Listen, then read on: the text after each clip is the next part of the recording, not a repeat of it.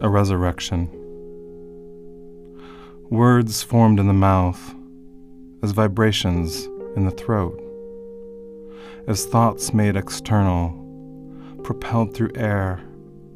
from neuron flare through electric hum, as when, as a child, you fingered the light socket by mistake and felt a kind of cosmos burning through.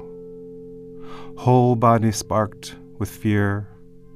with the amp and the frequency, until you heard your mother calling your name, her smoker's voice,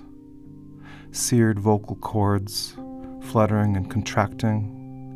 stirring the ether between you, the cochlear cave of the ear,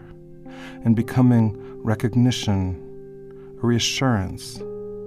a blush in your brain, emotion framed by oral pulse, a wave that now years later flows outward, unbodied, molecule exciting molecule until it rejoins like your mother's body before it, the universal flame, as radiant and fleeting as this din of recollection,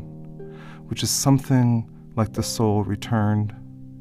something loosed from time, from simple consequence. Though her face has fogged, though no longer her nor hers these words you could shape on your own lips, with your own tongue, to reconstruct for a moment her body, which had turned to featureless ash, which is the last small dust of her voice, crying out amidst the living and the dying of the world.